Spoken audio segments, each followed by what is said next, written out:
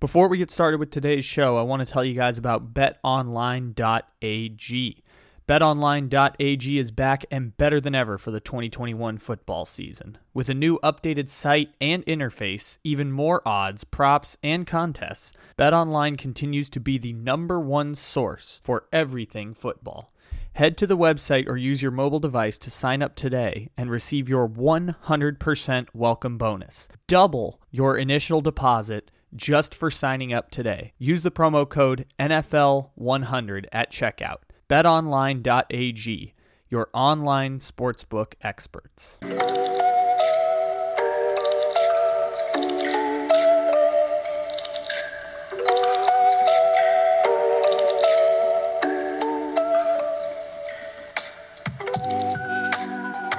Good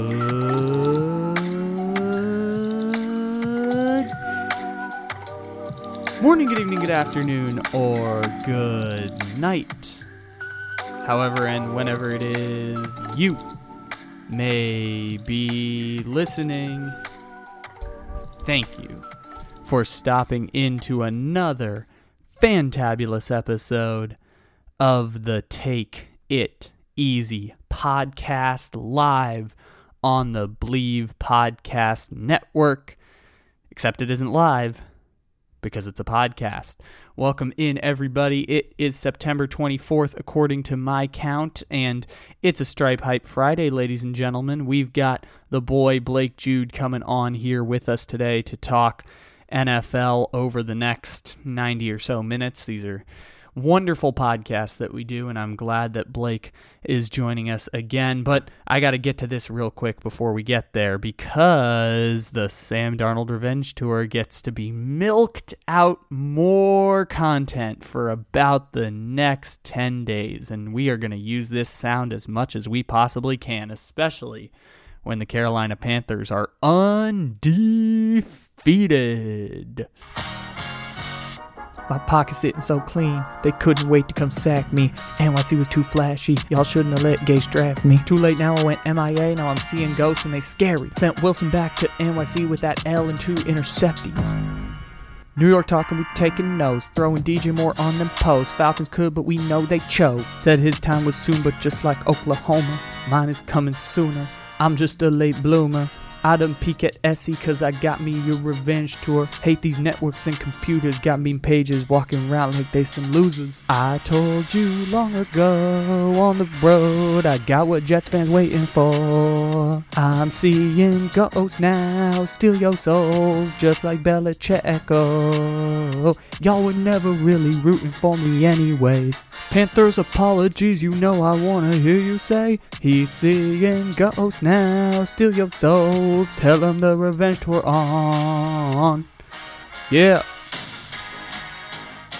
Sam Darnold Revenge Tour 2021.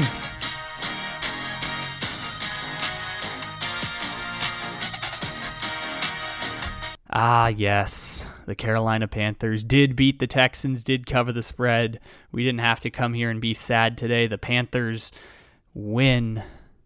It go to 3-0 in front of literally no fans in Houston. They lose Christian McCaffrey. The offense starts to look bad. Chuba Hubbard, by the way, love this stat. Chuba Hubbard in his NFL career now has 13 carries for 16 yards. It's unbelievable. 1.2 yards per carry. Unbelievably terrible so far. But he's now the second running back for the Panthers behind Royce Freeman. Found out he was a Panther. A lot of people, I found out, were playing on different teams in this game. Texans and Panthers are littered with those guys. This is the first time I watched Texans and Panthers games closely, apparently, for this season, or looked at their depth chart. But the Panthers did win. I feel like I might need to explain this joke a bit. And I don't like explaining the jokes because explaining the joke ruins it. But I was getting into some Instagram beefs going off about the Sam Darnold Revenge Tour, and I don't do this very often, but sometimes you just get sucked into a bit. You just got to milk every bit of content out of it. The joke about the Sam Darnold Revenge Tour is that we are making fun of the idea of a revenge tour. We are making fun of the fact that this terrible quarterback is somehow taking revenge on the league for giving up on him. We did this with Josh Rosen, and it didn't happen, and I really wanted it to happen so we could milk the content out of it. I'm still maybe hoping Josh Rosen gets into a game against the for the Falcons. I'm hoping the Peterman gets to play for the Raiders, because we can mock this idea of someone who is so terrible taking vengeance out on the league. And I pivot when the content says to pivot. If roasting Sam Darnold is great content, I'm going to roast Sam Darnold because he was genuinely terrible. I didn't know how terrible it was until I saw the stat that came up on the broadcast that he was worst in the league in QBR, completion percentage, and interceptions in his in his 2 seasons previously with the New York Jets. If you take out the mono year, I think is what they were doing. But the point being, Sam Darnold was really, really bad as a starting quarterback for the Jets, and now the Panthers are 3-0. Does it have to do with Sam Darnold? A little bit. Sam Darnold is tied for the NFL's lead in rushing touchdowns. Imagine a world where Sam Darnold's leading the league in rushing touchdowns and Rob Gronkowski's leading the NFL in receiving touchdowns. Imagine telling that to someone at the start of the season. Now, is this bit worth committing 3 podcasts worth of A-blocks to? I don't know, but we're going to milk as much content out of it in week 3, because what do you want me to do? Talk about literally the worst Thursday night football game I may have ever seen? And there's a lot of Charlie Whitehurst and Blaine Gabberts to choose from, but that one might take the cake of worst Thursday night game I've ever watched. Titans, Jags, move out the way. I think Panthers and Texans just took the cake. You want me to talk about that seriously, or do you want me to make a convoluted joke about a Sam Darnold revenge tour that goes viral on Instagram? I don't know. Could work both ways. Unless you want to talk about Anthony Miller's magical touchdown. Speaking of which, let's join in with our man Blake Jude, because we have done a 20-minute podcast on Anthony Miller before, but those are different rules because it was a dark time in the NFL. June and July was a dark time, and we were doing 20-minute podcasts on Anthony Miller just to get through. So with that, a seamless transition over to the Stripe Hype Friday. My pocket's sitting so clean, they couldn't wait to come sack me.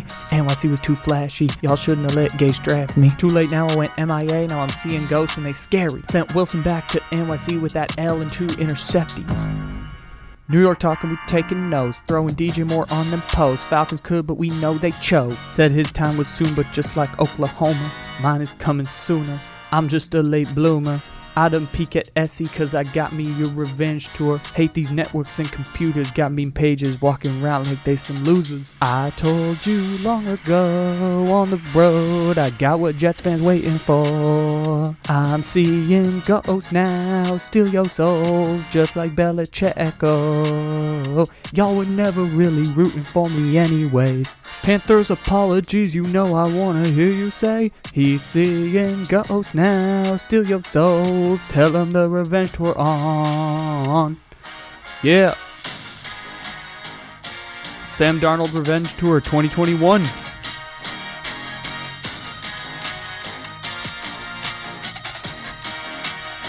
The Sam Darnold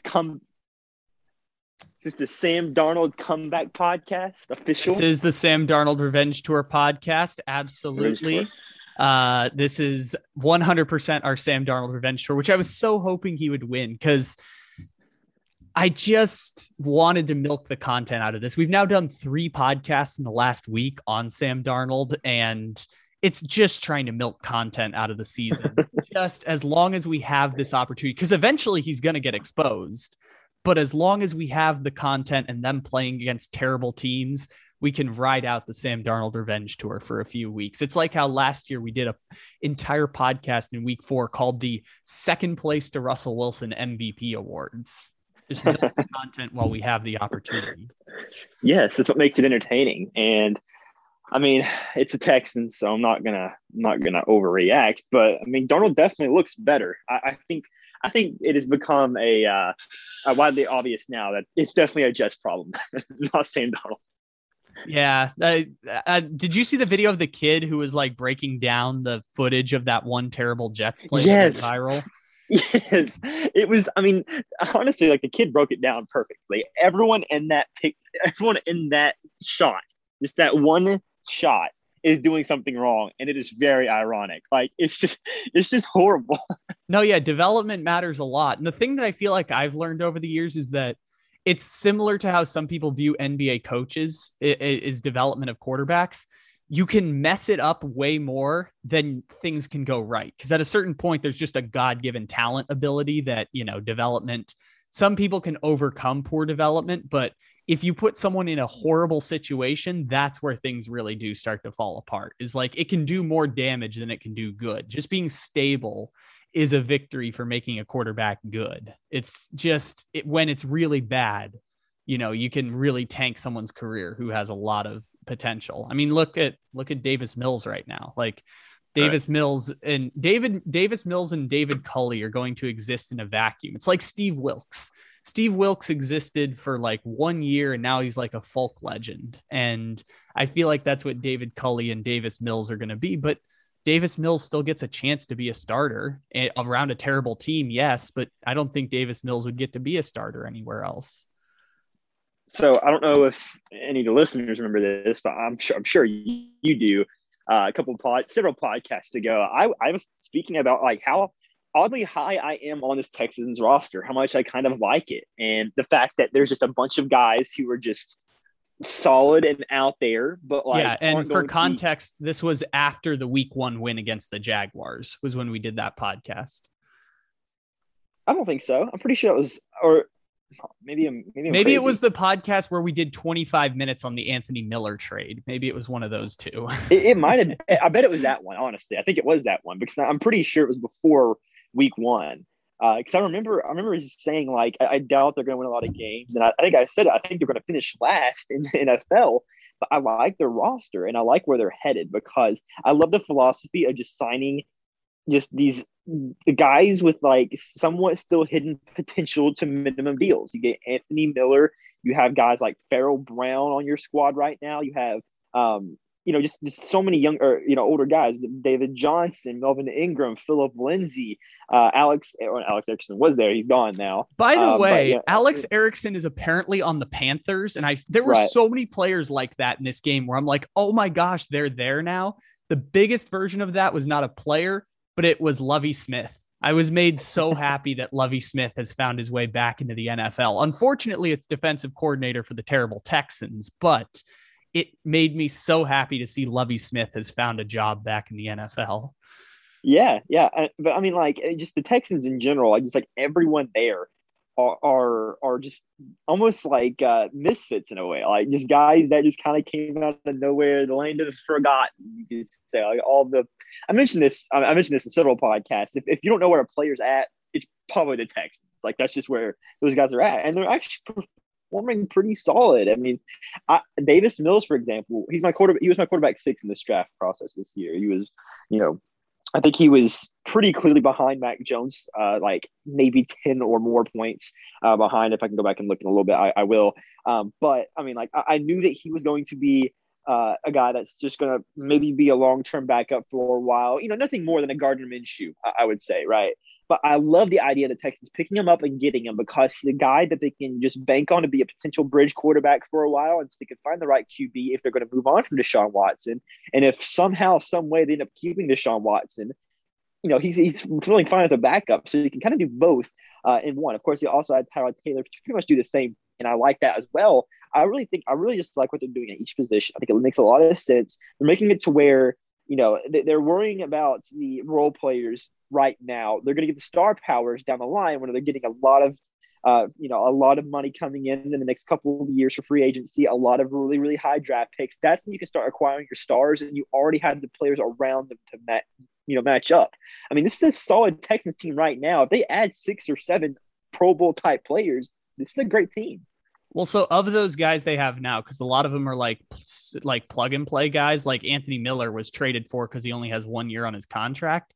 Like, which are the ones that you think are still going to be there even next year? I mean, we can talk 2 years from now too, but like, which ones I don't know which ones are still going to be on the Texans of all those names you listed. Like, I don't think any of those running backs are going to be on the Texans long-term. I don't even know if Davis Mills is going to be on the team long-term because they're going to have a coaching change somewhere in the next couple of years. I know they've been shopping Justin Reed. I think they did trade Bradley Roby. I think. Is he not? I don't think he's there anymore. Yeah, isn't he? I think he's a Seahawk, maybe? I could be wrong. Maybe. I feel like he did get traded, though. But anyways, I was just wondering, I don't know how many are still going to be there at this point. Well, to answer your question, I definitely think guys in specific like Christian Kirksey is someone like he's been really good for them so far. He's been really impressive.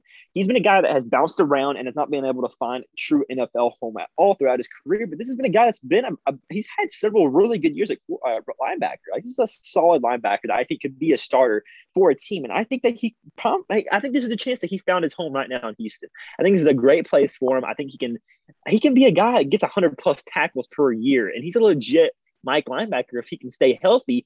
Desmond King II is another great cornerback. He was kind of kicked to the side with the Chargers because of the addition of Chris Harris Jr., as well as already having Casey Hayward there. And that really just kind of forced him to almost change positions into a safety. Then he went to the Titans, and of course didn't do much there because the Titans were just desperate for a corner. I think he's finally found probably a potential home now in Houston as well. I also look at guys like Farrell Brown, currently the starting tight end. I thought he's been really good lately. I believe he's currently second on the team in reception yards right now. I think there's possibility that maybe he's found his home. I would love to see them re-sign Anthony Miller. I like the way they use him on his team. I think he could be pretty solid on the team. I think he can be pretty solid. I mean, there's certainly players that they might let go that I think that could stay, but I mean, they have a couple of guys on here that I could see being long-term, just potential backups or low-end starters for this team that could be pretty solid for the future. I mean, it's not like anything overwhelming, but I think that this is a great start to a long rebuild. Yeah, the bulk of their team is going to come from, I mean, when we did our Rebuilding the Texans series, I said get 30 draft picks in the next 2 years. And that's kind of where the bulk of your team is probably going to get built.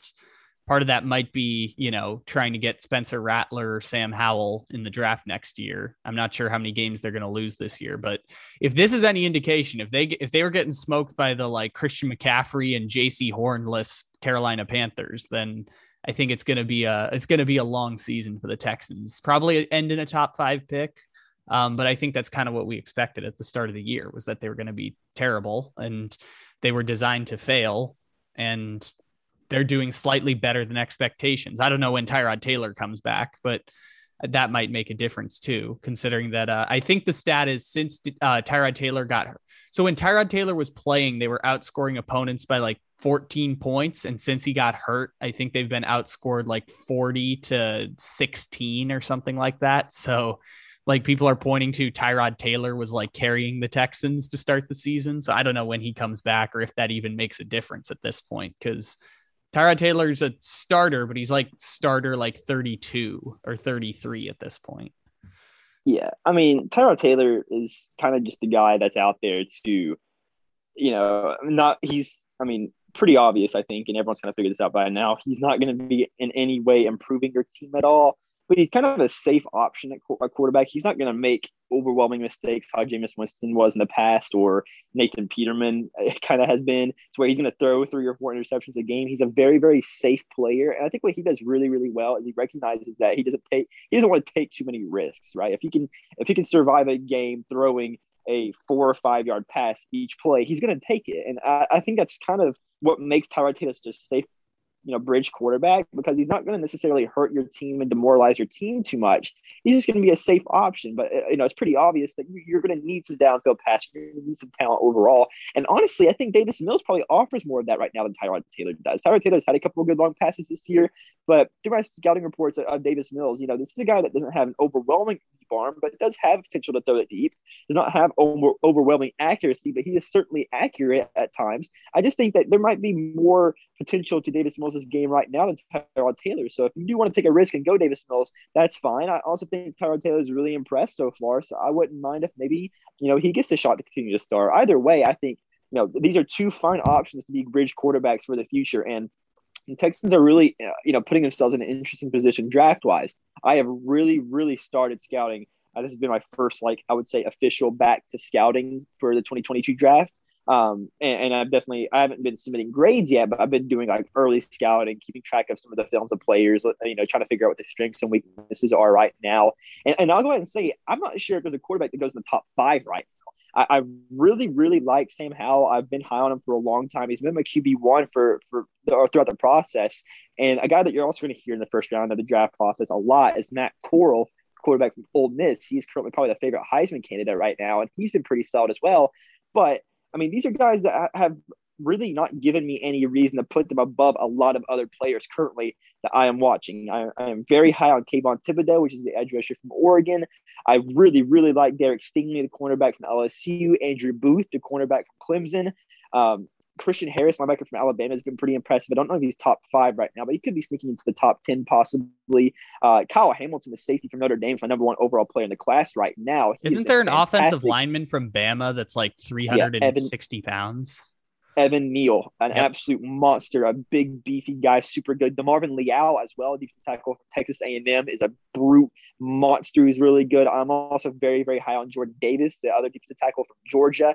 I mean, those are guys I'm listing right now that I think is probably going to be higher than the QB1 of this draft, which is probably the first time we have seen that in a long, long time. We have not seen a QB outside of the top 5 in quite a while, and I think it's going to be very interesting to see how the Texans handle this pick, because if they're going to want to commit towards a quarterback, I think a great option is trading down 3 or 4 spots, acquiring more draft assets, and possibly even acquiring a player in the process, and maybe even more cash if you would like, and being able to just add more pieces. I think that would be a great option for the Texans if they end up recording a high pick, and I just think that's what I think would be a great scenario for them, is to be able to trade down from possibly pick 3 to pick 9, getting 3 or 4 draft picks in the process, maybe a player, maybe something else, and then all of a sudden you have so many more assets and you still get their top quarterback of the class. That's just absolutely ideal for them.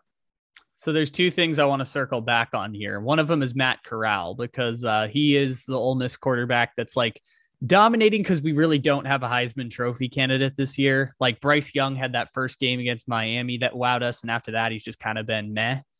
And so we just, in absence of a Heisman Trophy candidate, we're just throwing this dude with the gaudy stats out there, even though no one has watched any Ole Miss football this year. They just saw the stat line of him whooping up against Tulane. Here's the reason, 2 reasons why he can't win the Heisman. 1, a Lane Kiffin quarterback is not allowed to win Heisman.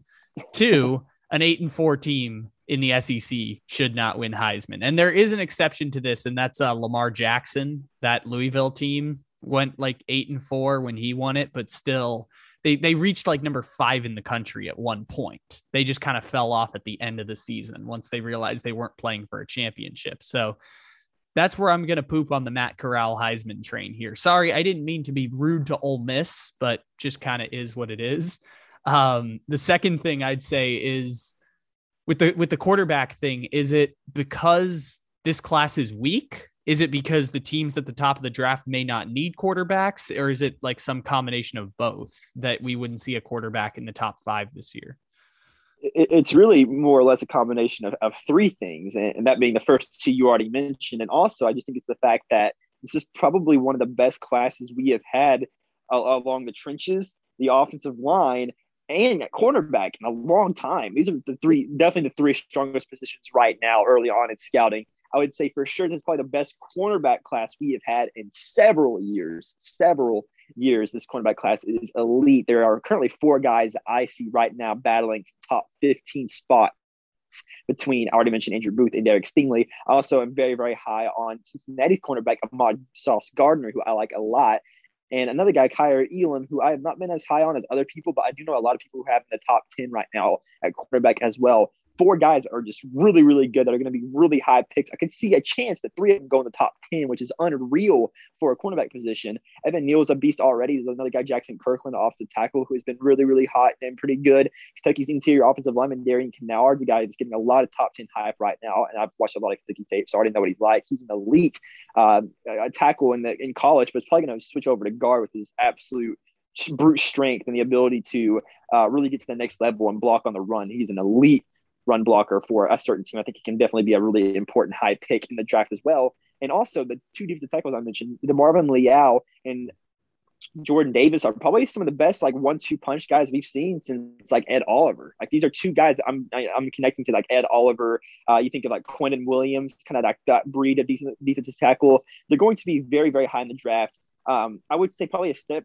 above how Derek Brown was. People really were high on Derek Brown. I think both these guys right now, early on at least in my process, I think are probably better than Derek Brown. So I think there's certainly a chance that they go in the top 10 as well. DeMarvin Leal definitely, I think, could go top 10, maybe even top 5. Jordan Davis maybe has some work to do, but with the trajectory he's going on right now, he has really impressed me. He had a dominant game over Clemson in week 1. I really think he's a chance to be in the top 10 as well. So, I mean, there's just a lot of really good, talented guys. But at the same time, Sam Howell and Spencer Rattler have both really struggled so far this couple of games. Of course, Sam Howell lost his week 1 game, I believe, to Virginia Tech, and really struggled. And, the big question mark for Sam Howell was, how was he going to perform without his top 4 weapons, Javonte Williams, Michael Carter, De'Ami Brown, and Daz Newsome. And there was a big question behind it. That was just maybe the weapons being so great for him that it's not a problem, or is it's truly his talent? And I think right now a lot of people are questioning whether that's true or not, because he's really struggled so far with the lack of weapons he has now. At the same time,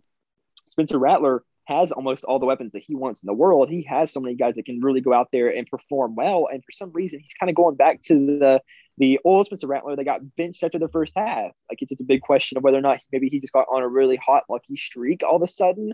And maybe there's a question mark on if he can continue the talent that he had last year. I just think a lot of people expect him to take a jump, and almost seems like he took a step back to where he was before whenever he first started at quarterback. Matt Corral right now has probably been, I mean, I've watched a little bit of Ole Miss tape. I know the average fan probably hasn't, but, yeah, but you're a crazy person. We've established this. You're a crazy person who watches 2 hours of Ole Miss versus Tulane. Right. I mean, like, I really like it, and I'm definitely going to keep an eye on their future matchup against Bama, because I think it's going to really say a lot about how good he is. But I mean, he's looked really good. He's fit everything that we want to look at in a quarterback. He's not a Joe Burrow, Trevor Lawrence. I wouldn't even say he's really a Zach Wilson or maybe even a Justin Fields either. This is a guy that's probably going to be in what I would imagine in like that. Yeah, I'm trying to think of a good example. I mean, you got to go back a few years. Like, so if Drew Lock is like a high 2nd round pick and Jalen Hurts is like a high 2nd round pick, where would you kind of put that in the spectrum? Like late first, like a Jordan Love? Yeah, with Matt Corral, I think right now you're looking at a mid first, just based off of like value. But if I'm putting Matt Corral in last year's draft class, I'm just gonna throw that out there. Last year's draft class, I'm probably saying he's probably like right in that Mac Jones area right now. And I was maybe a little bit higher Mac Jones. Yeah, because didn't you have you had like a high 3rd round grade on Mac Jones, right? Yeah, it was more like it was a high 3rd for a regular grade, but with position bonus thing, right? Position, but yeah, like value, because quarterbacks are going to have 2nd round talent. They're going to go round 1, right? Like I had a 2nd round talent on Trey Lance, and he went round 1, of course. Mac Jones was an early 3rd on my original grade book, but I had him predicted going early 2nd round in a draft. So I think that Matt Corral I kind of look at as like a probably. When he comes out to my grading book, he's probably going to score like maybe an 84, 85. That's a mid 2nd rounder. It's a guy that I would probably have going mid 1st or late 1st round right now. And he's a guy that's probably contending for the top quarterback spot. I'm still going to have Sam Howell there right now. I'm just so high on Sam Howell from the last year. That 2020 North Carolina offense, just go watch it. It was so much fun to watch. I'll take it a step further. If you're short on time, just watch highlights of the North Carolina Miami game from last year. If you want to know just how crazy that offense was. So much fun to watch. I mean, just so entertaining. 2 elite running backs, 2 elite wide receivers, and a great quarterback to give them the ball. Just all around was beautiful to watch. Each of them have their own flavor of style too, and that makes it so refreshing and different to watch them all play separately. I won't go into detail, but it is really, really fun to watch those guys. And I think that of course there is maybe a lack of talent there. Now they still have a pretty solid wide receiver. I haven't really seen too much, but I've heard he's pretty good. But outside of that, they really don't have anyone else, and I do struggle to see why people are already starting to hop off of Sam Howell's bandwagon after just 3 games with a very, very bad set of skill positions. I think people are overreacting a little bit. But if it continues to be a struggle, maybe I will move him down the list in a little while. But right now, I really, really think Spencer Rattler is kind of falling off my boards a little bit, because I'm starting to worry that maybe this was just him having a couple of good games and he's not going to come back, because Oklahoma just all around just doesn't look that good compared to what we kind of thought they would be. A lot of people thought, I believe they were preseason ranked 2, right? So, I mean, they're kind of dropping down the ranks, even though they're winning games. They haven't really showed anything to kind of tell us that they're any more than what they were, last year. So it just really kind of is a question of, how good this team actually is. And if the quarterback is really just kind of a fraud in a way. So I still have Spencer Rattler as a QB2. I haven't done any official grades or anything. So this is all kind of like officially here. We have it in stone. Blake Jude is calling Spencer Rattler a fraud. This is official right now. He is calling Spencer Rattler a fraud, and he's going to be a bust. Now I'm saying that I'm taking it a step further and saying Spencer Rattler is a fraud and a bust. We have it live here on the Take It Easy podcast. We just need to see if he can go back to where he was going to at the end of the last season. And I hope to see that. I hope to see him get even better. And I hope to see him in this Heisman conversation, because I think if we don't see Spencer Rattler in this Heisman conversation, I mean, I don't think he's going to be a top 4 quarterback in this class. A couple of other guys that I think are looking at round 1. Desmond Ridder, the quarterback from Cincinnati, is a guy that has, been pretty solid throughout. I think is probably looking at, he is the Daniel Jones of this class. I think he's a guy that people are probably going to have as a late second, mid second, pick, but I could definitely see them looking at him and looking at Spencer Rattler or Sam Howell, for example, and just being like, we like Desmond Ridder more. We're going to take Desmond Ridder, just like how the Giants did with Daniel Jones, because Ridder does have that big size. And just I definitely look at Desmond Ridder as kind of like John Elway's quarterback, just the guy that John Elway's going to look at and be like, give me him. So his next second round pick. I don't think John Elway's making the decisions there anymore, but that's his next tall second round quarterback who's going to play for the Broncos for 2 years. Well, I can definitely see them even taking him first round and just not risking him falling, like kind of like how Daniel Jones was. They just don't want to risk it. They're going to take their quarterback now. The Broncos could have a higher pick, so that's actually more fair, because I'm used to them picking the top 10. They might be somewhere in the teens this year. Yeah. I'm thinking like 15, 16. I think that's probably where I can see Desmond Ridder going right now. Carson Strong, the quarterback from Nevada, is a guy that I haven't really evaluated a lot, so I won't talk too much on. But yes, Mountain West represent. Let's go, Carson Strong. I saw one mock draft back in like July, like too early mock draft that had him as like the number 5 pick in the draft. I'm like, all right, I guess I'm adopting this guy from the Mountain West now. Yeah, I mean, I've watched one game of his, and he looks to be pretty good. I think all around he could be really solid at quarterback. I don't know if I could definitely see him being, again, one of those Trey Lance guys, but to a much less degree, where he maybe could sit a year or two to kind of develop and, figure out, his accuracy and decision making, just kind of like those basic things that you can be coached into. And I think then he could be really good. And even then, I watched one game, so I'm not too sure. Maybe I'm just seeing something different from that one game. So we'll have to see. But Malik Willis, the last one from Liberty, another really small school, a guy that no one really talks about a lot. He is really, really fun to watch. I really enjoyed him. I've seen a lot of people say that he's exactly what the Saints need as their next quarterback. And that, I think that would be really fun. He's a very entertaining quarterback to watch as well. I suggest to watch out Malik Willis. Those are kind of like the 3 other, I would say, like late first, mid second round quarterbacks right now. It really kind of feels like there's 6 solid quarterbacks this year, and last year there were 4 great quarterbacks and like 2 okay, or 1 okay guy, and then the rest are mid-round people, right? This one's kind of like 6 Mac Joneses almost. Oh, good Lord. Which means 6 franchises that are going to have to talk themselves into a franchise quarterback. Okay, well, like, and they each have their own style. They're a lot different than that. Yeah, I know what you mean. Maybe like 6 Daniel Joneses or 6 Drew Locks. Like, they're not going to be, or maybe like 6 Johnny Manziels. Like, not exactly entailing how well they're going to perform, but like draft stock wise, how people are seeing him. They're not going to be seen as top 5 prospects, but they're going to be middle of the round quarterbacks that are probably going to be reached on and go a little earlier just because people need a quarterback. Yeah, this is going to be painful for Lions fans and Steelers fans, having to talk themselves into whichever quarterback they get then. There's a legitimate scenario where we might see I think I was looking at it last. There, a lot of the people are doing their draft orders based on like Super Bowl odds. And I think right now Washington football team's picking like 11 or 12. There's a very good chance the Washington football team will be the first team to take a quarterback off the board at 11 or 12 as of right now. So that's where I'm at. at the Yeah, moment. I don't I think think we've it's seen like, that in 25 years. I don't know when the yeah, last time that even happened was. until we see someone just shock us and come and just break out, I don't see it happening. And right now, if I had to guess, it's probably Sam Howell, probably the first quarterback off the board, probably at like 11 or 12 to Washington. You're going to see 10 or 11 guys, just skill position players. I would say mainly cornerbacks, offensive linemen, defensive linemen, who are going to be much higher valued right now. At the same time, there's just a lot of teams at the top.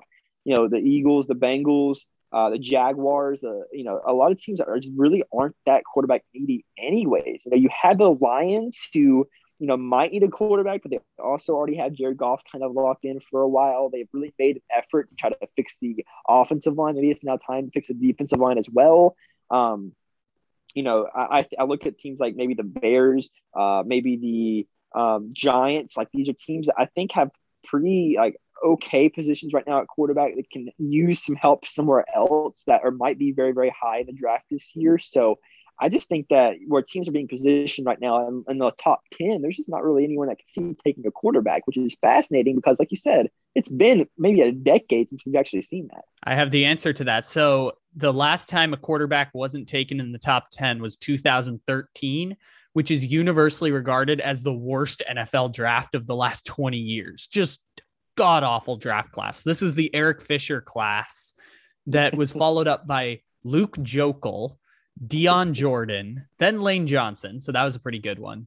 Then Ezekiel Ansah, followed by the Browns taking Barkevius Singo and Ready to Mingo.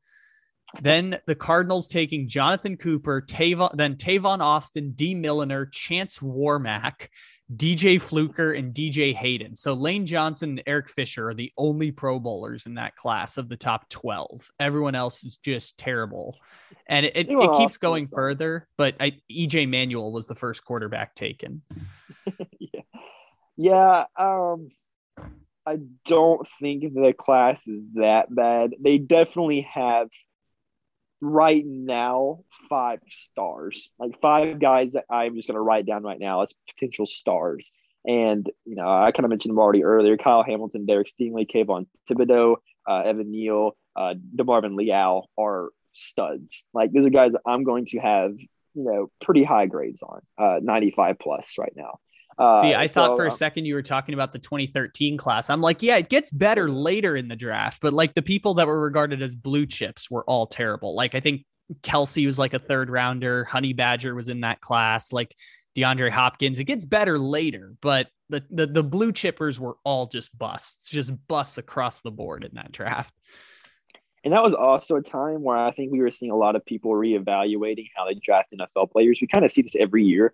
Kind of see like or not every year, but like every decade, maybe we see like a year where we just kind of figure out like the new quote unquote like game plan for a certain team. Like, all of a sudden a new scheme's installed and this team just starts dominating the league, like the air raid and stuff like that. And then you're like, okay, well, we're going to draft to try to mimic this. And then they do that and then it never works. And then they try to figure out something else and they just figure out their own way of doing it pretty much. We kind of see that every now and then. That might have been a scenario of that, but like, I didn't scout 2013, so I can't speak on how I thought of all those players. I had no clue. And honestly, I didn't even know a lot of those names in there, to be completely honest with you. I don't remember a lot of those guys. But you don't remember Jonathan Cooper, the guard for the Arizona Cardinals? I wish I did, but I straight up don't. There's some fun names in here, though. Like the Steelers took Jarvis Jones in the 1st round, Sharif Floyd, Alec Ogletree. Like, there's just some weird names. Your Bengals actually did take Giovanni Bernard in the 2nd round, so that was a good pick on your part. I'm also surprised Giovanni Bernard never made a Pro Bowl. I would have thought he would have made a Pro Bowl, maybe as like a special teamer or something. Yeah, it's a little. I'm gonna get a lot of topic. Giovanni Bernard was like always like our RB2. Like, never was an RB1. The Bengals, like the moment they lost Jeremy Hill, they were like, oh no, we have to get someone else. So they go out and of course draft Joe Mixon. And before that they had Ben Jarvis Green Ellis, they had Cedric Benson. So like they've always kind of like stuck with their like workhorse running back, and they just kind of drafted Gio just to kind of be that one pass catcher that just kind of changed up everything a little bit. And he offered a great like breath of fresh air whenever Jeremy Hill was out, and he was very reliable as a pass blocker in specific. So I loved his gameplay and the way he just played the game in general. And actually I was really rooting for him to start whenever, Jeremy Hill, of course, had the fumble and basically the entire Bengals entire Bengals fandom just turned against him. I was like, let's let Gio start. Let's see how he does before we worry about drafting a running back. But of course, Mixon comes along, and I'm not complaining. I love Joe Mixon, so I'm definitely happy with that. But yeah, he just never really had his chance to shine. He's not really a special teamer either. He was just kind of like that RB2 that just kind of sat in the back and was the third down back at all times. So never really got his chance. Kind of like Tariq Cohen, like Tariq Cohen's never going to make a Pro Bowl either, but like he's always kind of been that third down back that's just kind of there and makes good plays every now and then. You just kind of see him around. But yeah. I'm sorry I did that to you. Because I'm sorry I brought it back to the Bengals, because I was specifically trying to avoid Bengals talk because of just how putrid Joe Burrow looked last week, and we kind of want to ignore that. Yeah, you gotta listen to this next podcast I got dropping. I do a lot of complaining. Yeah, I just was trying to avoid Bengals. It's fun when they beat the Vikings, but after that game against the Bears, we're gonna avoid the Bengals talk. I do have a fun stat to transition with here. It's just genuinely unbelievable. Is that this far through the NFL season, your passing touchdown leader is 44-year-old Tom Brady. This early in the season, your receiving touchdown leader in 2021 is Rob Gronkowski, because of course your touchdown leader is Rob Gronkowski in 2021. And right now your rushing touchdown leader in the NFL is Sam Darnold. He said Darnold has an extra week on him, so maybe that's why. No, of course that's why. It's Sam Darnold. He rushed for 2 touchdowns against the Texans and threw for like 300 yards. Sam Darnold Revenge Tour 2021. Yes, we're going to milk content out of that. But I love that Lamar Jackson, third in the league in rushing yards too. I mean, I guess we all kind of aren't really surprised at that, but still, it's just like, what in the world is 2021 right now? They have the hack. The Ravens have their quarterback and running back play the same position. It's like not in the make fun of Lamar Jackson for being a running back sense. Like they've combined 2 positions into one at this point, with Lamar Jackson being a quarterback who can throw 30 touchdowns and be the third leading rusher in the NFL, which is unbelievable. I think Joe Mixon's number 2 right now, which obviously early in the season, but a victory for the Bengals that Joe Mixon is whooping up on people. Yeah, Mixon had a great week 1 and then had a pretty solid week 2 as well. He actually outgained Dalvin Cook week 1 and then outgained Devin Montgomery week 2, which is like, what? How is that happening? But a revitalization for Joe Mixon after we said his contract was terrible. He's kind of turning it around after, which this never happens to running backs. When running backs age out, they usually don't turn it around. But Joe Mixon through 2 weeks, small sample, of course, but Joe Mixon has had a career revitalization, and the same career revitalization everyone thought would happen to Zeke Elliott happened to Joe Mixon quietly. The Bengals also currently have the 3rd ranked run defense right now. So I don't know how that's happening, especially against Dalvin Cook and David Montgomery. But is it Sam Hubbard? Is Sam Hubbard the reason? Which DJ Reader. Remember the post you made several weeks back where you're like, I can't name any of these, like half of these guys, right? And that was a while ago. That was when they did the jersey reveals, and I'm like, I can't name more than 3 players on this list of 7 star Bengals, and one of them I knew was Joe Mixon, and the other was Joe Burrow. Yeah. So DJ Reader and Sam Hubbard were 2 of those other guys, and they have really been the guys have really started stopping the run. They also got Larry Ogunjobi, who's probably a fun name you probably forgot about, maybe. I did forget about him, but he's good. Yeah, he's been really good in the run stopping and pass rushing all around. And they got this other guy named Josh Tupou, who's been a really good nose tackle as well. So he's got a lot of guys that can just stuff the run right now. And there's been I've been really impressed with how this defensive line's performed for Cincinnati. And we try to get off Cincinnati, we just keep going back to him. I can move off of that because I do have a bit that I brought into this from one of the podcasts we did before, but I'm scared to say that I really like what a player is doing, because I did that last week with Josie Jewell, and then he tore his pec in week 2. So I'm scared of what I can do this week if I say I really like what someone's doing, which I guess now is Joe Mixon. Unfortunately, I think I may have just cursed Joe Mixon. I kid you not. I'm in this group chat with a couple of my friends, and we were just talking about the entire game on like Thursday or today. I guess Thursday would be later on. Yeah, no, we're recording this on Thursday, but podcast they're going to hear on Friday. Yeah, right. So yeah, but literally my friend mentions JC Horn, and just the next play he breaks his foot. Right, we're like, what in the world? That was weird. And the next moment, we're talking about like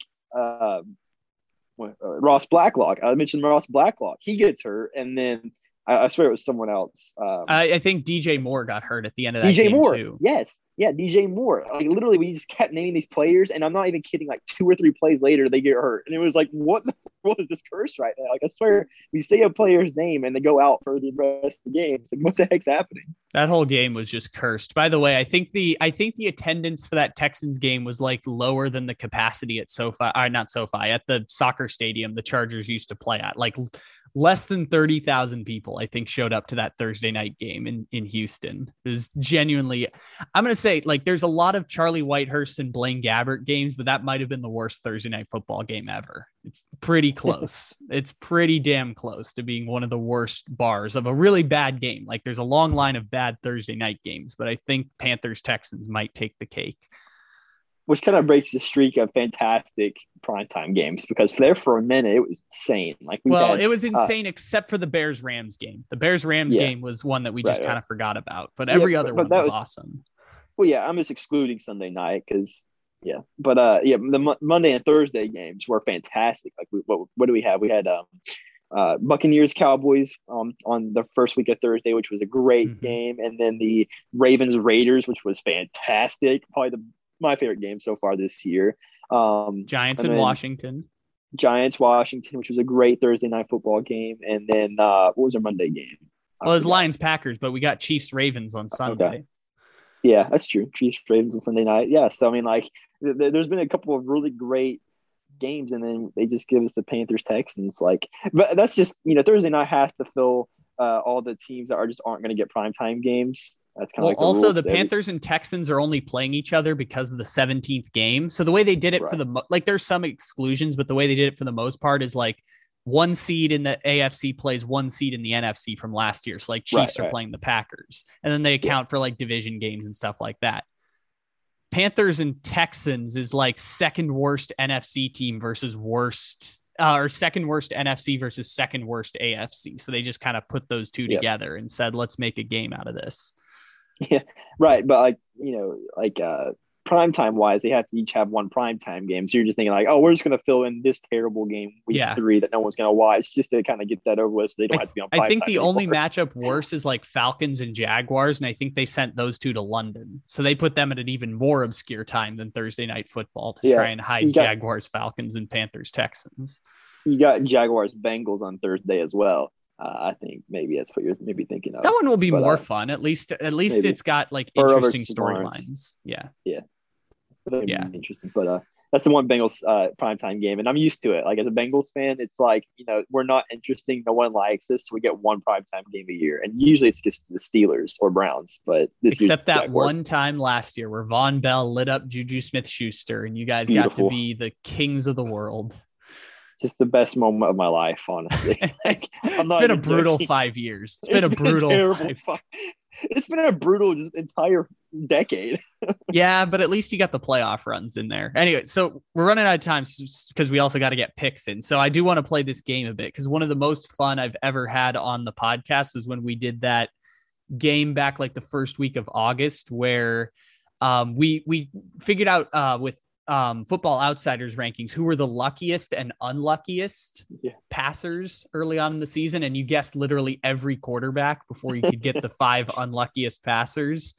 Literally every starting quarterback you guessed. So I have another version of that here today, and it is through 2 weeks. It is the list of highest rates of downfield passes, which are passes 15 plus yards for down the field. So this stat was circulating on the internet this week because Andy Dalton took 50 pass attempts and only threw one ball further than 15 yards down the field, which is truly unbelievable. Like even Alex Smith was doing that at least like 5 times in 50 passes. Like it's genuinely unbelievable that he could only throw the ball down the field one time in 50 passes. So on the list, we have we have like 36 quarterbacks, but for the purposes of this list, I'm excluding people who have like, 10 passes or something. So Davis Mills doesn't get to do it, even though Davis Mills was the sixth highest coming into today in downfield passes with 22%. He was 4 for 18, but we're not going to count Davis Mills on this list. We're not going to count Justin Fields on this list, who's somewhere in the middle. Fitzmagic doesn't count, but Heineke does count in this game. But no Fitzmagic and no Jacoby Brissett on this list. Okay. So take those ones out and just focus on the starters who would like be most of the snaps for their team. And I want to see, I mean, I've given you Andy Dalton. Andy Dalton's the worst, throws the ball, is the biggest check down passer this year. So if you're at the bottom, you're the biggest check down passer. And if you're at the top, you're taking the most risks down the field of 15 plus yards. So you can pick whichever one you want to start with. Do you want to pick the biggest check down quarterbacks or the ones who are throwing the ball down the field the most? Okay, I definitely want to start with the top because I definitely feel like I can do better in that one. And the other one, I have to think a little bit more. So if you name one, I'll tell you which one they are on the top 5. So you don't have to like get them in order. Okay. If you just hit one, I'll tell you where they are. All right. So Kyler Murray. Kyler Murray is not in the top 5. Okay. Wow. Okay. I definitely thought he would definitely be there. Derek Carr. Derek Carr is 4th. So Derek Carr has taken the 4th most chances down the field. I think he leads the NFL in passing yards right now. Yeah, he does. That's definitely why I thought of that, because he's taking a lot of shots and he's taking a lot. I mean, he's leading the league in passing yards, so obviously. Yeah, he's got that one Henry Ruggs touchdown every 6 weeks. Yeah. Right. Yeah. I got to go Patrick Mahomes because Patrick Mahomes is not in the top 5. And since you won't guess him for the bottom, Patrick Mahomes is like 20th on the list. Huh. That is wild. Yeah. It's a lot of Kelsey safety blankets. Maybe. Yeah. I also think though Kelsey kind of somewhat can go 15 plus yards too. So yeah, it's usually like yards after catch with Kelsey and Kittle. Yeah, it's true. It's true.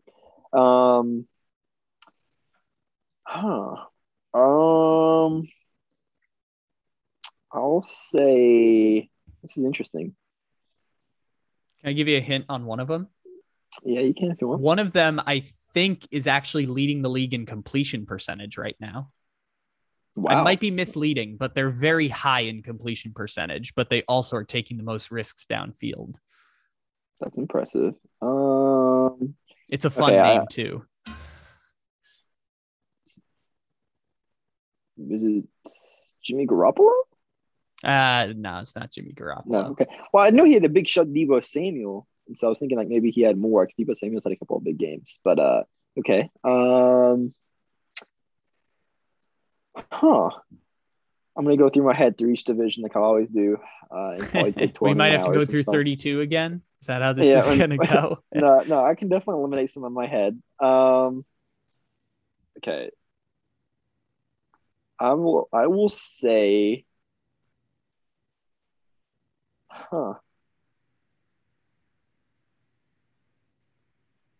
let me go. What about Teddy Bridgewater? Teddy Bridgewater is not in the top 5. Okay. All right. Which is an interesting bet because I think of Teddy Bridgewater as check down Teddy a lot. He's like a game manager, but he's actually in the middle here. I think he's higher than Mahomes in shots down the field. Yeah. Well, he's taking a couple. I know the Denver Broncos offense definitely likes the deep pass. KJ Hamler and Courtland Sutton, they're both definitely dominant deep threat guys. So I thought maybe they take a couple of risks and let them go deep. Seems like exactly correct. They've taken a couple. They've done a fair amount, more than we would expect the Broncos to do. Right. Yep. What about? I guess I got to go Russell Wilson too. Maybe Russell Wilson is 3rd in terms of most deep balls or highest percentage of deep balls.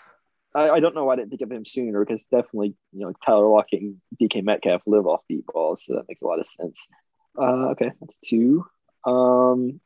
A normalist, I'd say Kirk Cousins, but I don't feel like he definitely didn't do a lot in week 1. So I don't think he's on this list either. What about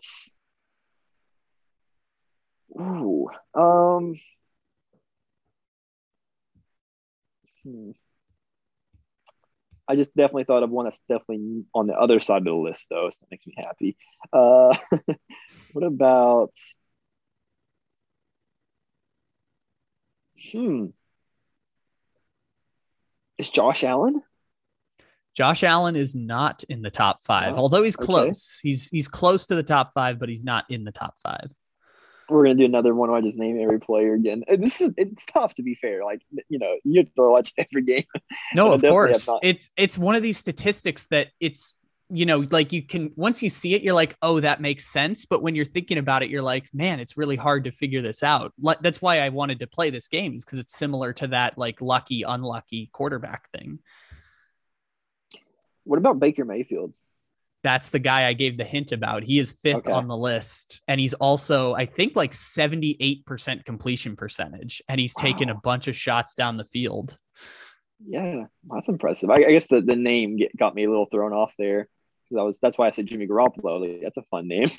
Yeah. And I know No, Baker's the one that's been super impressive. There were two yeah. names I realized because I wasn't sure if him or Herbert was leading the NFL in completion percentage. I think it's one of those two, but for a second I'm like, oh, it might be Herbert actually, not Baker.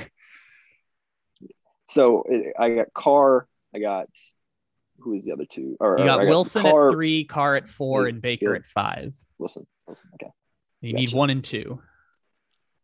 I'm surprised Kyler Murray wasn't on the list. Mahomes, I definitely have seen less of shots, so it doesn't surprise me.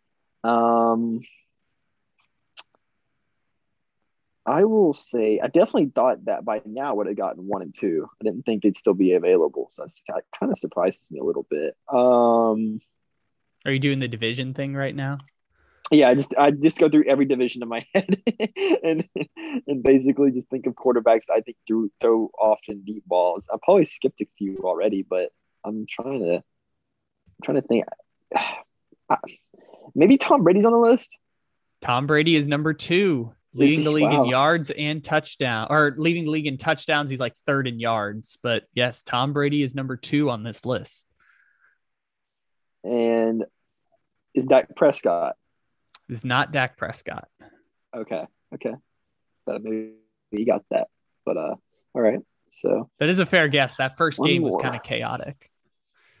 Yeah, he definitely had a lot of deep shots for game 1, which is why I kind of thought he also had a kind of a shootout with Seattle. So maybe I'm trying to think of like high scoring teams, but at the same time, it's attempted deep shots, not completed, right? It's just percentage. It's percentage of passes 15 plus yards. So it's just percentage of passes that are going 15 plus yards.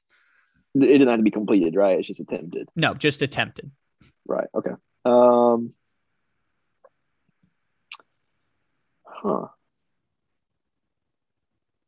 Am I crazy to say Jared Goff? They have taken more chances with Jared Goff, but no, Jared Goff's still kind of in the middle. Yeah, I was gonna say because I'm trying to think of like a team that has taken shots. I definitely don't think Rodgers has. Just fun fact, Rodgers is 6, so he just missed well, he's technically 7 because Davis Mills is ahead of him, but Rodgers is 6 for our purposes. Yeah. Okay. That surprised me as well. I didn't think that would be the case, but okay, that makes I guess some sense. No Mahomes, no Kyler. That's crazy. Matthew Stafford. Not Matthew Stafford. Really? Wow, I definitely thought I got that. Cooper Kupp. Huh. Cooper Kupp's a yards after catch guy, right? I think kind of. But he's gotten hasn't he only gotten 2 50+ yard touchdowns, I think, this year so far? So I thought maybe. Who had the first one? It was either him or Van Jefferson had the first one. I can't remember. Yeah, Van had the first one and Kupp had the second one in that game. Yeah. So I thought definitely that might have been what it was. I was confident in that too. You hear my voice. Stafford was, so for people who didn't listen to the podcast back in August, Stafford was the last name that he went through 31 quarterbacks and then got Stafford to finish the game last time. This is literally the last quarterback available. I named about half of them already too.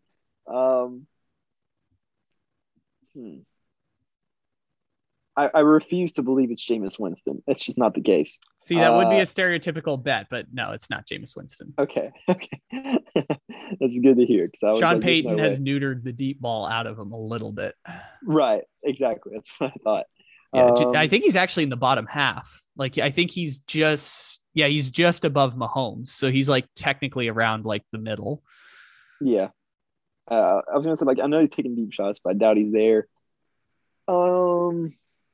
Golly, this is tough. Is it Taylor Heineke? It's not Taylor Heineke. No. Okay. I was thinking McLaurin. Some deep balls. McLaurin had that one crazy catch that was impressive. Yeah. That's kind of what I'm basing it off of. This is a tough one. Okay. Just for a little bit of a hint. So when I saw it originally, I was like, oh, that makes sense. And now that I see you struggling with it, I'm like, it makes sense why he wouldn't guess it. But after I heard the name or I saw the name, I'm like, okay, that makes sense. But it is kind of difficult. Really? I think. Yeah. After I saw it, I'm like, yeah, that makes some sense.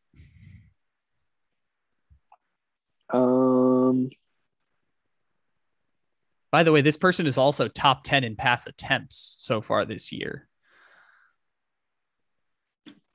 Pass attempts as well? Yeah, just total pass attempts. What about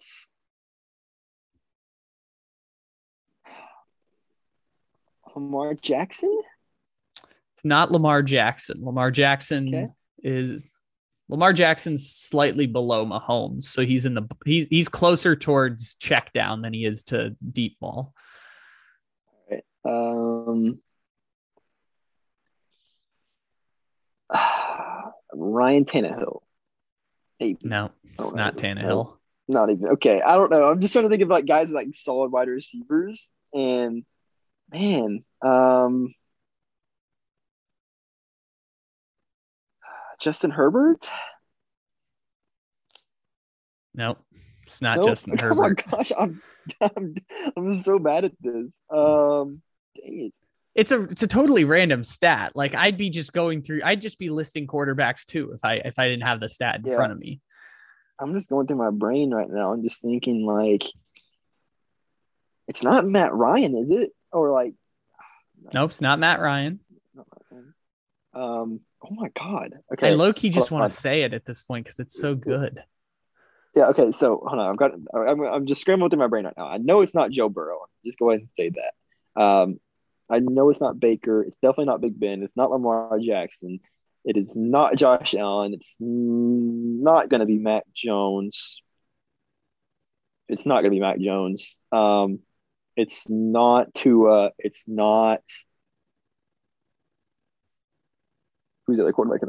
Zach Wilson, obviously. Yeah, Zach Wilson. It's not Zach Wilson. It's not Carson Wentz. It's not Ryan Tannehill. It's not any of the quarterbacks for Houston. Maybe Trevor Lawrence? It is Trevor Lawrence. Really? It is Trevor Lawrence. Wow. Trevor Lawrence has, and it's a wide margin too. So Brady's at 25%, and then Wilson's at 24%, Mayfield 22%, Derek Carr just 22.5%. Trevor Lawrence is at 29.8%. So he's almost 5 percentage points ahead of Brady. I can see why you would think like that makes sense because the Jaguars have been down in a lot of games. So they definitely need the deep ball to start connecting if they want to come back. So maybe that does make sense in that case. Well, and the turnovers was the reason is that, right. Trevor Lawrence throwing 4 interceptions. I'm like, I don't think I saw him throw 4 interceptions at Clemson, but that makes it starts to explain the interceptions because the further down the field you throw it, the higher percentage chance of having an interception.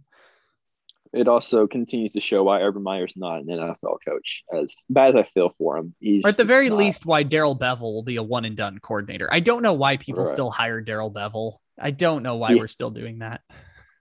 I just feel terrible for Urban Meyer. Did you hear his quote saying like, "I didn't realize the entire NFL would just be playing Bama"?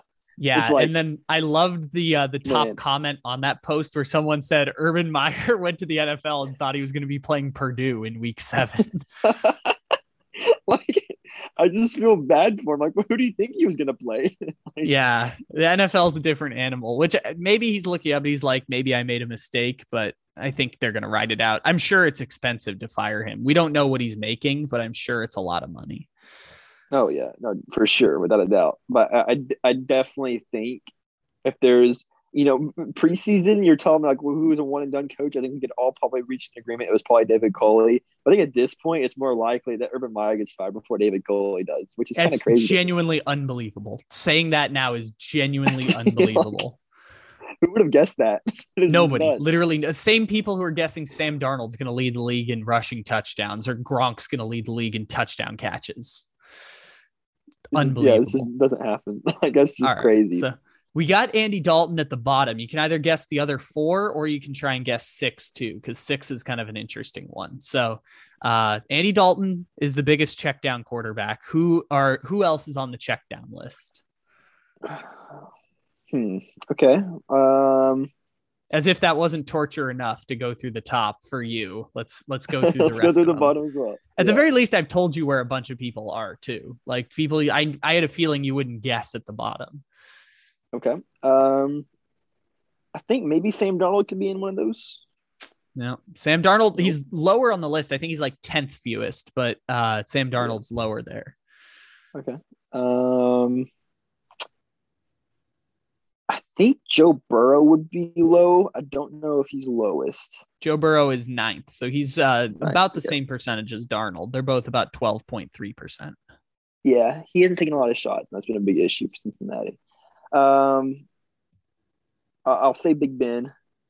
No, Big Ben is actually in the upper half, surprisingly. I was stunned by that more than I think anyone else. Big Ben is... Well, he was a big check down guy last year. No, I know. His arm is shot. And I'm surprised that he threw the balls. He was second fewest yards per pass attempt last year. And this year he's higher in taking shots down the field. I guess it's promising for Pittsburgh, maybe. Yeah, he's actually, surprisingly, he is slightly higher than Kyler Murray. Oh, I definitely got one now, though. This is the guy I was thinking earlier, Mac Jones. Yeah, Mac Jones is 5th fewest. Yeah, I think that's pretty obvious. I think we mentioned last podcast, but Belichick is just doing everything he can to hide Mac Jones. So it's kind of total sense. Technically 6th, but also Jacoby Brissett's on there, but I'm not counting Jacoby Brissett for the purposes of this. They wouldn't let him throw the ball down the field, and they scored 0 points because of it. What about the other Dolphins quarterback, Tua? Tua is tied with Mahomes, actually. So he's in the middle, like 17, 18. Okay. Which part of it's just because he didn't throw the ball very much in the Patriots game. He's only thrown, I think actually because of his injury, he's the fewest of people that were counting because he only threw like 20 something passes against the Patriots. Right. So had he played a full game in week 2, he still would have been one of the fewest passers in the league. Yeah.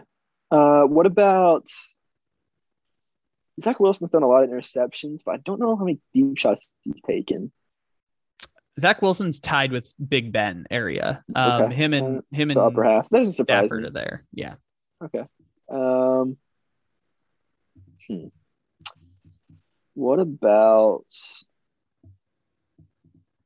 I'm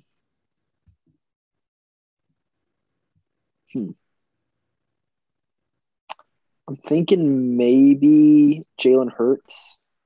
Hurts is in the lower half, but not in the bottom 5. I can give you a hint too. You actually guessed some of these people in your top 5 of biggest over the middle. Of course guys. I did.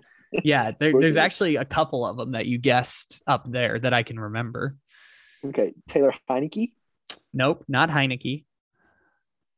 Ryan Tannehill. Tannehill is actually 7th fewest, so he's close, but not quite in the 5. Okay. Matt Ryan. Matt Ryan is 4th on this list. Wow. I would never guess that. No, I was surprised too that Matt Ryan was at the bottom. But yeah, Matt Ryan has the 4th, considering he threw 2 pick sixes against the Bucs. He's still somehow 4th on this list. I made a joke earlier in the week because we were talking about Baker Mayfield. That's basically like, so quarterback purgatory is like falling off a cliff basically. And Baker Mayfield is like, he's comfortably over the edge of the cliff. Like he's not Stafford, where Stafford's like relaxing, staring at tier 2.5. He's like, I can almost get to Brady's play.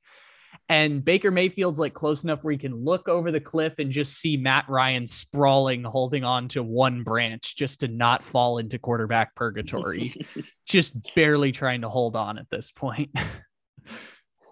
I'm thinking, I don't know if you already maybe said where he was at, but maybe Dak Prescott. Dak Prescott is third fewest on this list, despite the fact that he is only behind Tom Brady and Jared Goff in pass attempts. He is third fewest in shots 15 plus yards down the field.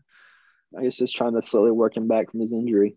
That one was also more surprising than Matt Ryan to me, just because I watched that Bucks Cowboys game. I was like, I felt like he had so many passing yards, but I guess they were all yards after catch. I love how I always get 5, 4, and 3 before I get 2 and 1. One we already gave away with Andy Dalton. Oh, Andy Dalton, right? That's right. Yeah. So I just need 2. You got 2. I guess you can guess 6 too. I probably will guess 6 in the process of getting it. So. Yeah, before you get to 2, you'll get to 6. Let's see. What about maybe Kirk Cousins? Kirk Cousins is 6. So yeah, there you go. Okay, because I know that a lot of the big gains for the Vikings were yards after catch, mainly from KJ Osborne, who's been out of nowhere really good. I just got him in fantasy. So all right. Of course, he gets 6 before 2. It makes total sense. Let's see. Maybe Teddy Bridgewater. Teddy Bridgewater's in the middle. So Teddy Bridgewater. I think you said that already. Yeah, we were saying we would have thought he would have been on the list like Mac Jones, but Pat Shurmur's taken more risks. Right. I'm done. I told him about that conversation. Man, if it was my choice, I just would have said all the rookies. What about Jimmy Garoppolo? It is Jimmy Garoppolo. Okay. Jimmy Garoppolo is the second fewest passes 15 plus yards down the field, which means they're just game managing their way to victories of not covering the spread against the Lions and barely covering the spread against the Eagles. So those are so hard. Like I don't like, it's just unnecessarily like just so difficult to guess those, and it makes it so much fun. Well, this is the difficult part about this game, is just that there are stats that have no correlation to like, oh, well, we're watching this and we can determine this. Like we can get an idea. Like we know Mac Jones is a game manager, but it's really hard to figure out because it takes it takes looking deep into the stats to figure it out. Yeah. And I guess it makes it super unique. Like the average like NFL genius just wouldn't know about that at all. No. Right? It makes it kind of fun. No one could see that unless you had the stat in front of you. Because also it's small sample size. So probably over a long season. Like the one before, I mean, the one we did back in August, I thought would be better just because it's a larger sample size, but you guessed all 32 quarterbacks on the way there. So I think he only did like 26. I don't think you guessed Carson Wentz at any point in there. I don't think you guessed, well, I guess he did do Kyler at the beginning, but I don't think you who's the Daniel Jones. So there were a few that you got before you got to the end of the list. Yeah, so I guess it gives me some hope that maybe in the future this can be better. We'll see. I'm just gonna get used to like just figuring out these like crazy weird stats to the point where it's just like I know them all instantly. Yeah, no, that's a good strategy, I think. So, you want to make your picks for the week here to close this out? Let's do it. It was another pretty rough week last week, huh? I'm doing not very good so far. Another 2 and 3. You are sitting in last place. To be fair, you are in last place, but it's only by 1 game right now. So. DSD's in first, 6-3-1. Myself and Walter. Well, technically I'm 6-5 now because I had the Panthers and they covered the spread against the Texans. So technically I'm 6-5.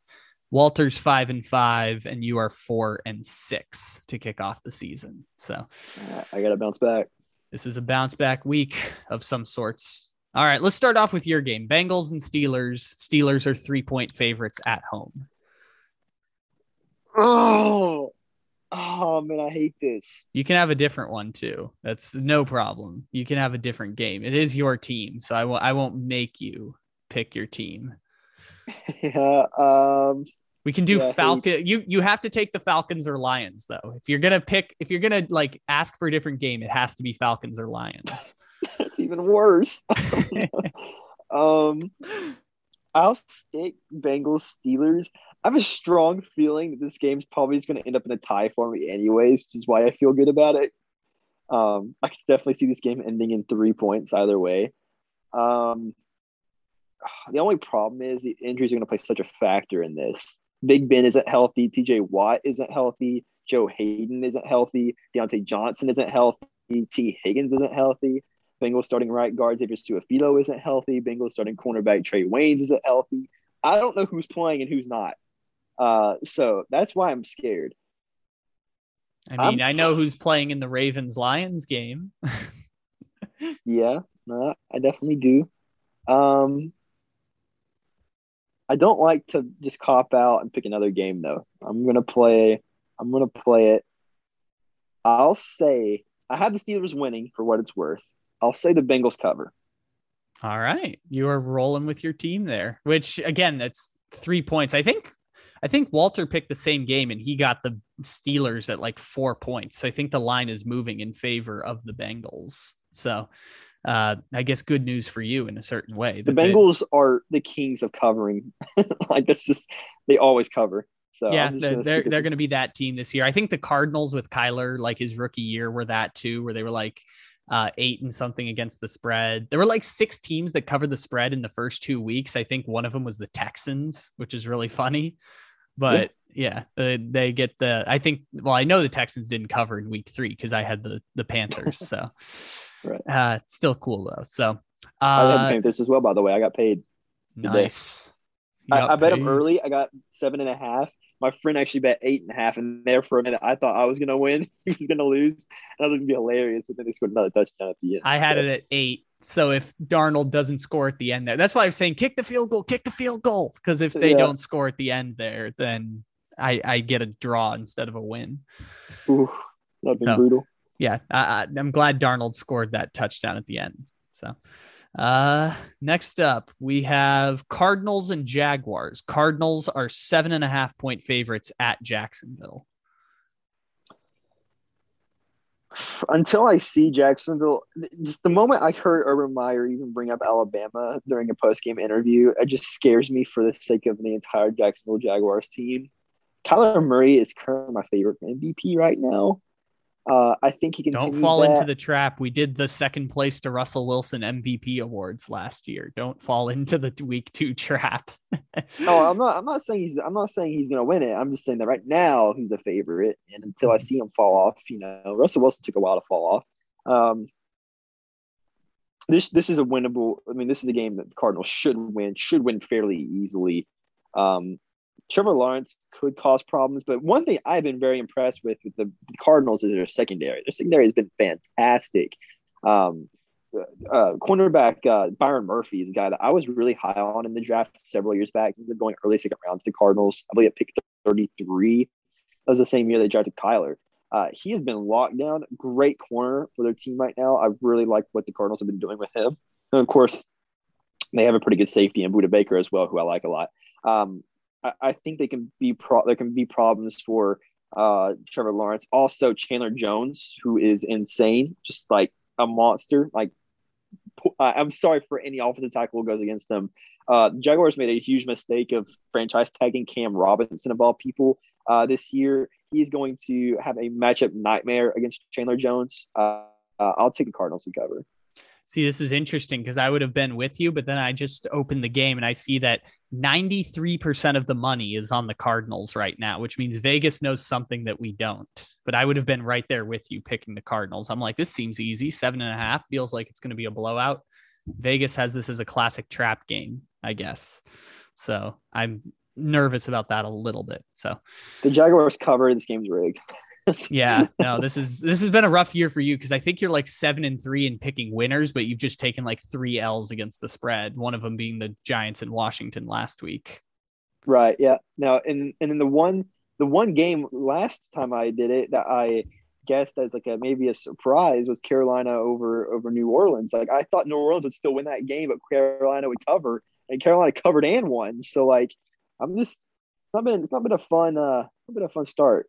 You've been second guessing yourself. That's what it is. You're second guessing your picks. So Chargers are at Kansas City this week. Kansas City's first, first 10 o'clock game of the year. So Herbert versus Mahomes. Chiefs are 6-point favorites.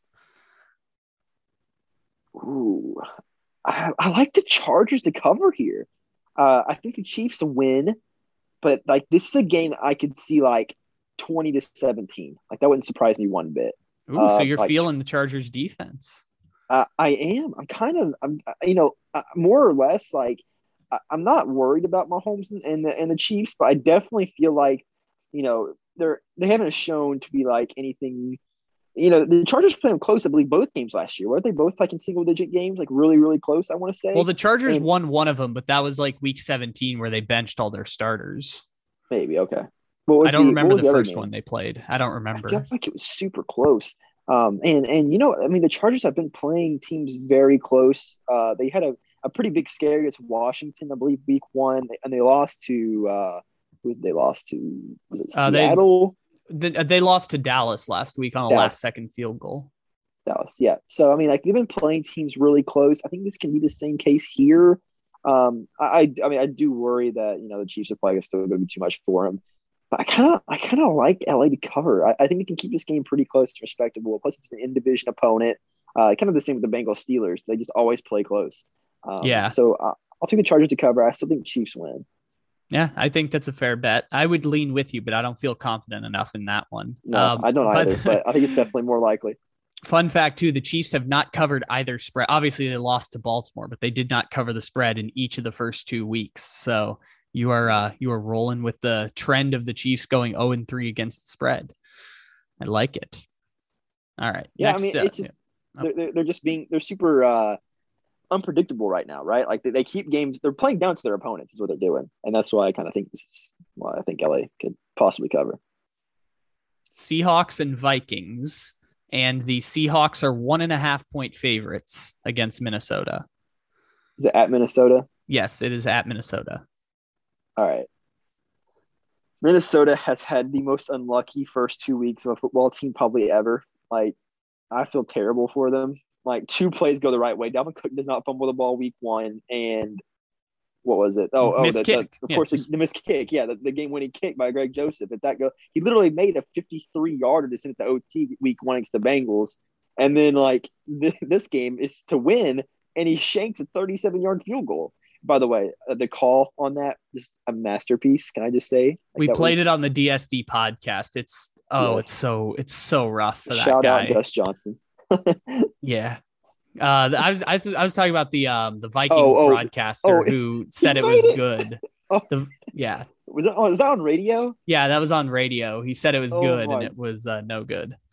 I heard that one too. It was so brutal. I was like, oh no. I do like what you said. Whoever at Fox decided or came up with the idea of putting Gus Johnson and Aqib Talib in a booth together, he or she golden deserves duo. A raise. They need a raise for coming up with that idea. Yep, golden duo. That was beautiful. But yes, I heard both of the calls. And I was like, man. Because honestly, the kick almost did look like it would go in. So I can see why he said that. But oh my god. Yeah, I don't know how it moved like that because they weren't outdoors. It was in a dome stadium. So I don't even know how the kick moved like that. Unless he just sliced it. It looked like off his foot, it was going straight, and then at the end it just kind of I don't know, maybe the ball took a different angle or something, and they just started flipping the other way. It was the weirdest thing. It looked like it would go in. And that was such an easy kick for him. And I think he had been perfect on the first 2 weeks since then or before that. So I was really shocked that he missed an easy field goal, especially whenever he showed that he can hit him in clutch time against Cincinnati. So I don't know. That was well. It's been an unlucky first 2 weeks though. And for Seattle, they have looked really good. They just got the rough luck against the Titans in week 2.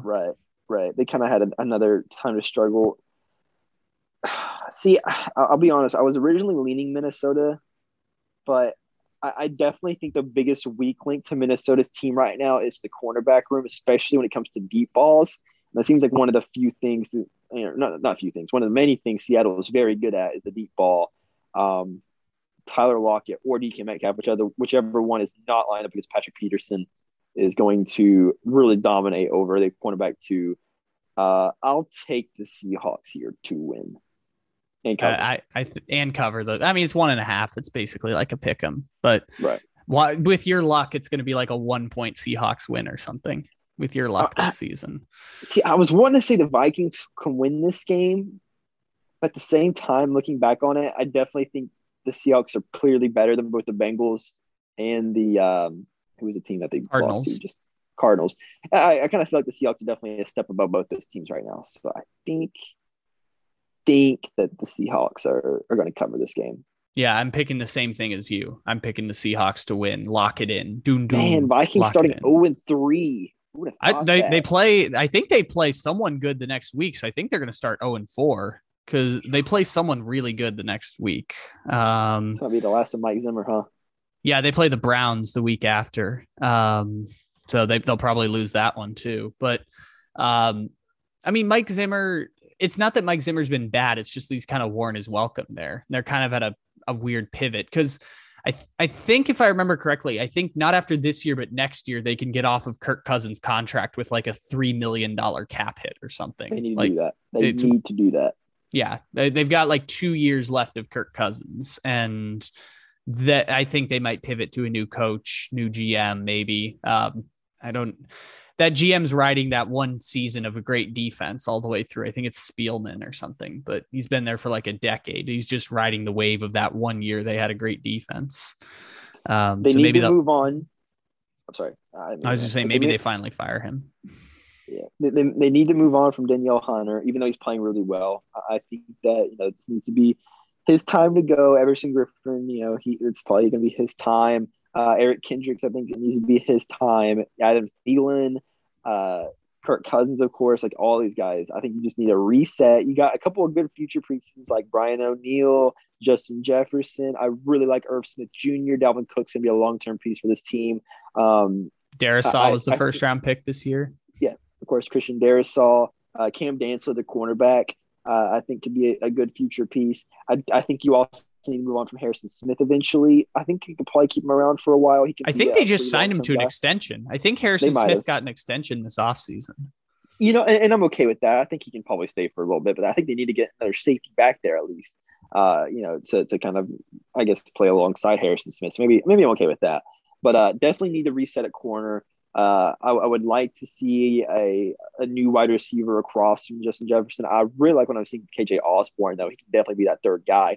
But I want to see another guy. I mean, eventually when they move on from Thielen, I would love to see just more additions to the linebacker core. They already added Chaz Surratt and Troy Dye from the last two drafts, who I think could be possible future pieces. But I think Eric Kendricks is definitely shown to be the easy top dog there. And it's just a matter of time before we start to see him start to go downhill a little bit. How old is he? Like 33, 32, maybe? Something like that. Yeah. But, that linebacker, he's starting to get a little bit older and up there in age overall. He's 29. So, he's not that bad. But, I think he is getting a little up there, and they should just start looking to finding a replacement for him eventually. It just needs to be a reset in general for the Vikings. And I think we might start seeing it here the next 2 years. You just brought up something that I was playing the other day, which is just Jesus Christ, that running back is young. Because I was looking up Devonta Freeman, and Devonta Freeman's like 29 years old or something. I was like, that can't possibly be true. He can't be that young. I remember, do you remember Deonta Foreman?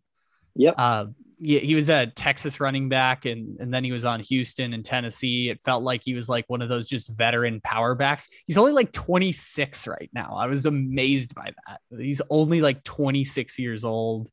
Le'Veon Bell's like 28. Gio is still pretty young, like 27, I think. Giovanni Bernard is 27. That can't be true. Maybe he's 28.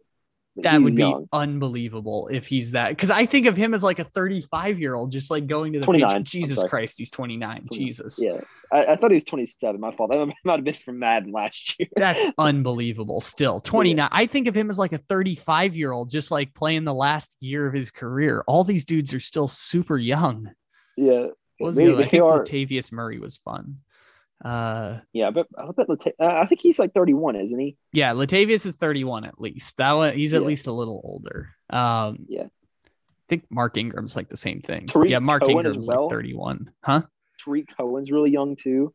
Tariq Cohen, I could see. Tariq Cohen, I remember 26? him being drafted though. Yeah. Maybe. Okay. Todd What Gurley's about the fun one too. Todd Gurley's what, like 27? Yeah, Todd Gurley's 27. Melvin Gordon's 28. That's just unbelievable because these dudes that are is just crazy. Oh, I think I another one for remember me- I remember the really fun one. Alfred Morris is only 32, and he's been out of the league for like 3 years now, except for that one game where he beat the Seahawks in Seattle last year. Yeah, I think another fun one for me is like, I mean, it's he's still old, but like I feel like he's been a lot older. Mark Ingram, only 31. Like I feel like I felt like a baby whenever he was in college. Like Yeah, he won a it's like- Heisman like over a decade ago now. right. And so to see that he's only 31 is pretty shocking to me. David Johnson as well is another one that kind of surprised me as well. How old is he? I believe he is only hold on, let me look it up. 29 years old. Yeah. So I feel like Jesus he's a little older. Christ. Yeah. Oh, that's unbelievable. Philip Lindsay's 27. That one's crazy. That's Actually, I feel like he's a lot younger than that because he came out of the draft, what, 3 like years ago? 3 or 4 years ago, but he was like a super senior at Colorado. That's why he went Maybe. undrafted. Yeah. But Okay, that makes we sense. also have breaking news into the podcast here. It's not breaking news when you're listening to this, but for us, it's breaking news, which is that JC Horn has a broken foot with no Yeah. timetable to return. Brutal. A broken foot's probably going to be 8 to 12, 6. probably. Yeah, 8 to Yeah, 12 I was going to weeks. say like absolute best case scenario, 7 weeks minimum. Or if you're the and Colts, that's- magically 3 weeks for all your guys when they break their Right. foot. Yeah, because they're just magical. They literally have like magic potions to give to their players because they just come right back right after. By the way, but we yeah, still no, have one more game to pick, but can we laugh at the fact that Carson Wentz fractured both of his ankles or sprained both of his ankles in one game? it's impressive, honestly. Like I don't know how that happens. Like I feel bad for him. Like I hope he gets better and returns, but like it's honestly I've funny story. I've actually sprained both my arms, and ironically, it was on the last day of school during a basketball pickup game, right a day before vacation. So I actually went to the beach with 2 temporary casts, which I couldn't go in the water with, and I basically looked like I was just wrapped up in everything, just sitting there at the beach. It was Where so are there bad. beaches in Kentucky? Where I mean, are I didn't there go beaches? to a beach in Kentucky. I went to Florida, but like I left okay. after school and got there like in the middle of the night. Something Okay, like that makes but- more sense. Okay. Yeah. But yeah, it was hilarious. It was like I literally broke my wrists, got like a temporary cast on, and literally left to the beach right after. It was like, of course that happens to me. Yeah. You and Carson Wentz can be brothers around that. Carson Wentz now has foot and ankle problems, which is not good. But good news is that if the Colts are going to suck, because right now they have like the number 5 pick through 2 weeks, if they're going to suck, as long as Carson doesn't play 75% of the snaps, they get to keep their first round pick this year. It's a really fun thing we get to track this year is that Carson has to play 75% of the snaps for that to be converted into a first rounder. And if he doesn't, it becomes a second rounder. I can definitely see them near the end of the season if they're like 5-10, just not play Carson Wentz at all. It's like we're going to take this first round pick. Yeah, this is the beginning of that. They're going to be like, take your time with the sprained ankles. We'll roll Jacob Eason out here a couple weeks as our contingency plan. Being 0-2 honestly, sucks for them. That might be another team if they get a first rounder to take a quarterback. Would not surprise me one bit.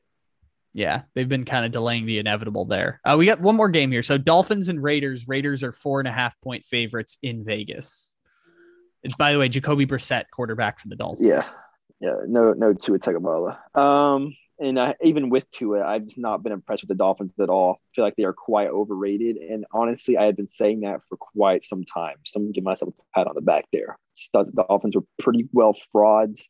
And they got away with a lot because of a really poor division outside of Buffalo and a pretty The best way to mask your defense is by generating a lot of turnovers, and that's what they did last year and came up like 11th in the league. So if you stop generating turnovers, which they've had a fair amount, then your defense doesn't look as impressive as it does before. Right. I've been very impressed with how the Raiders have performed the first 2 weeks. I do worry that they maybe are riding a little too high right now, and they might just get a trap game here with the Dolphins. But gosh, man, I don't know. This is tough because if you told me this week one, I would just scream Miami. Like, there's no chance the Raiders would have won this game, but they look really good. Even with Jacoby Brissett, 4.5 points. I'll take the Raiders to cover. I could see this being the one, though, that definitely could go the other way. But I'm riding the hot hands right now. I'll say Las Vegas covers this. I won't bet against them until I see them start to struggle again. But I actually did what you said in week one. I picked the Dolphins to cover against the Patriots, and it came through for me. There you go. I then picked them again last week, and they lost by 35.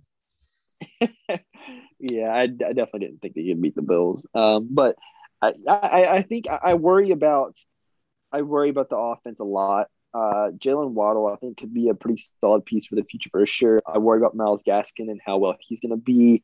One of the Gesicki's is just he's just a Gesicki, and that's all we need to say. They've got a Gesicki, 700 yards, 7 touchdowns. I don't think he has a touchdown yet, so eventually a Gesicki will come through.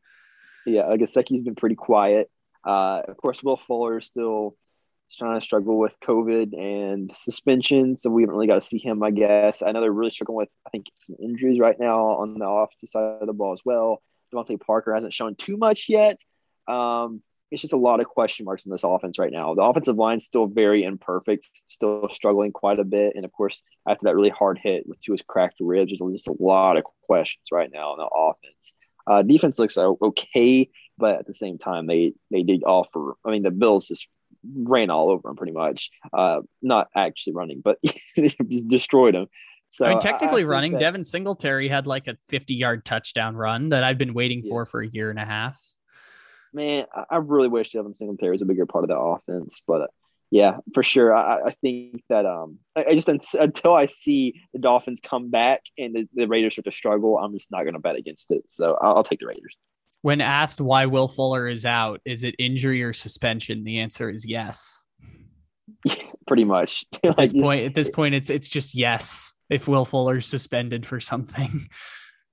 Yeah, Will Fuller has just been.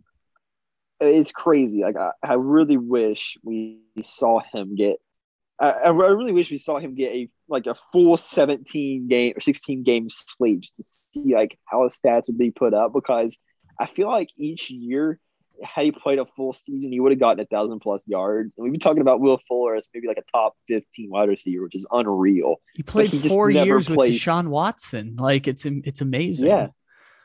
Right. Like it's crazy. I would imagine that like maybe, if you just give him a chance to play a full set of games with a good QB like Deshaun Watson, then maybe you would be able to see him at his absolute fullest, but he just can't stay on the field. And that worries me for the future of his career. When you said that, I'm like, no, there had to be one season where he got all the games in there. I was like, there had to be like a rookie year or something, but you're correct. He has never played a full season. The most he got is 13 games one year. So he got 13 his rookie year, then 10, 7, 11, and 11. And he has not played this year for Miami.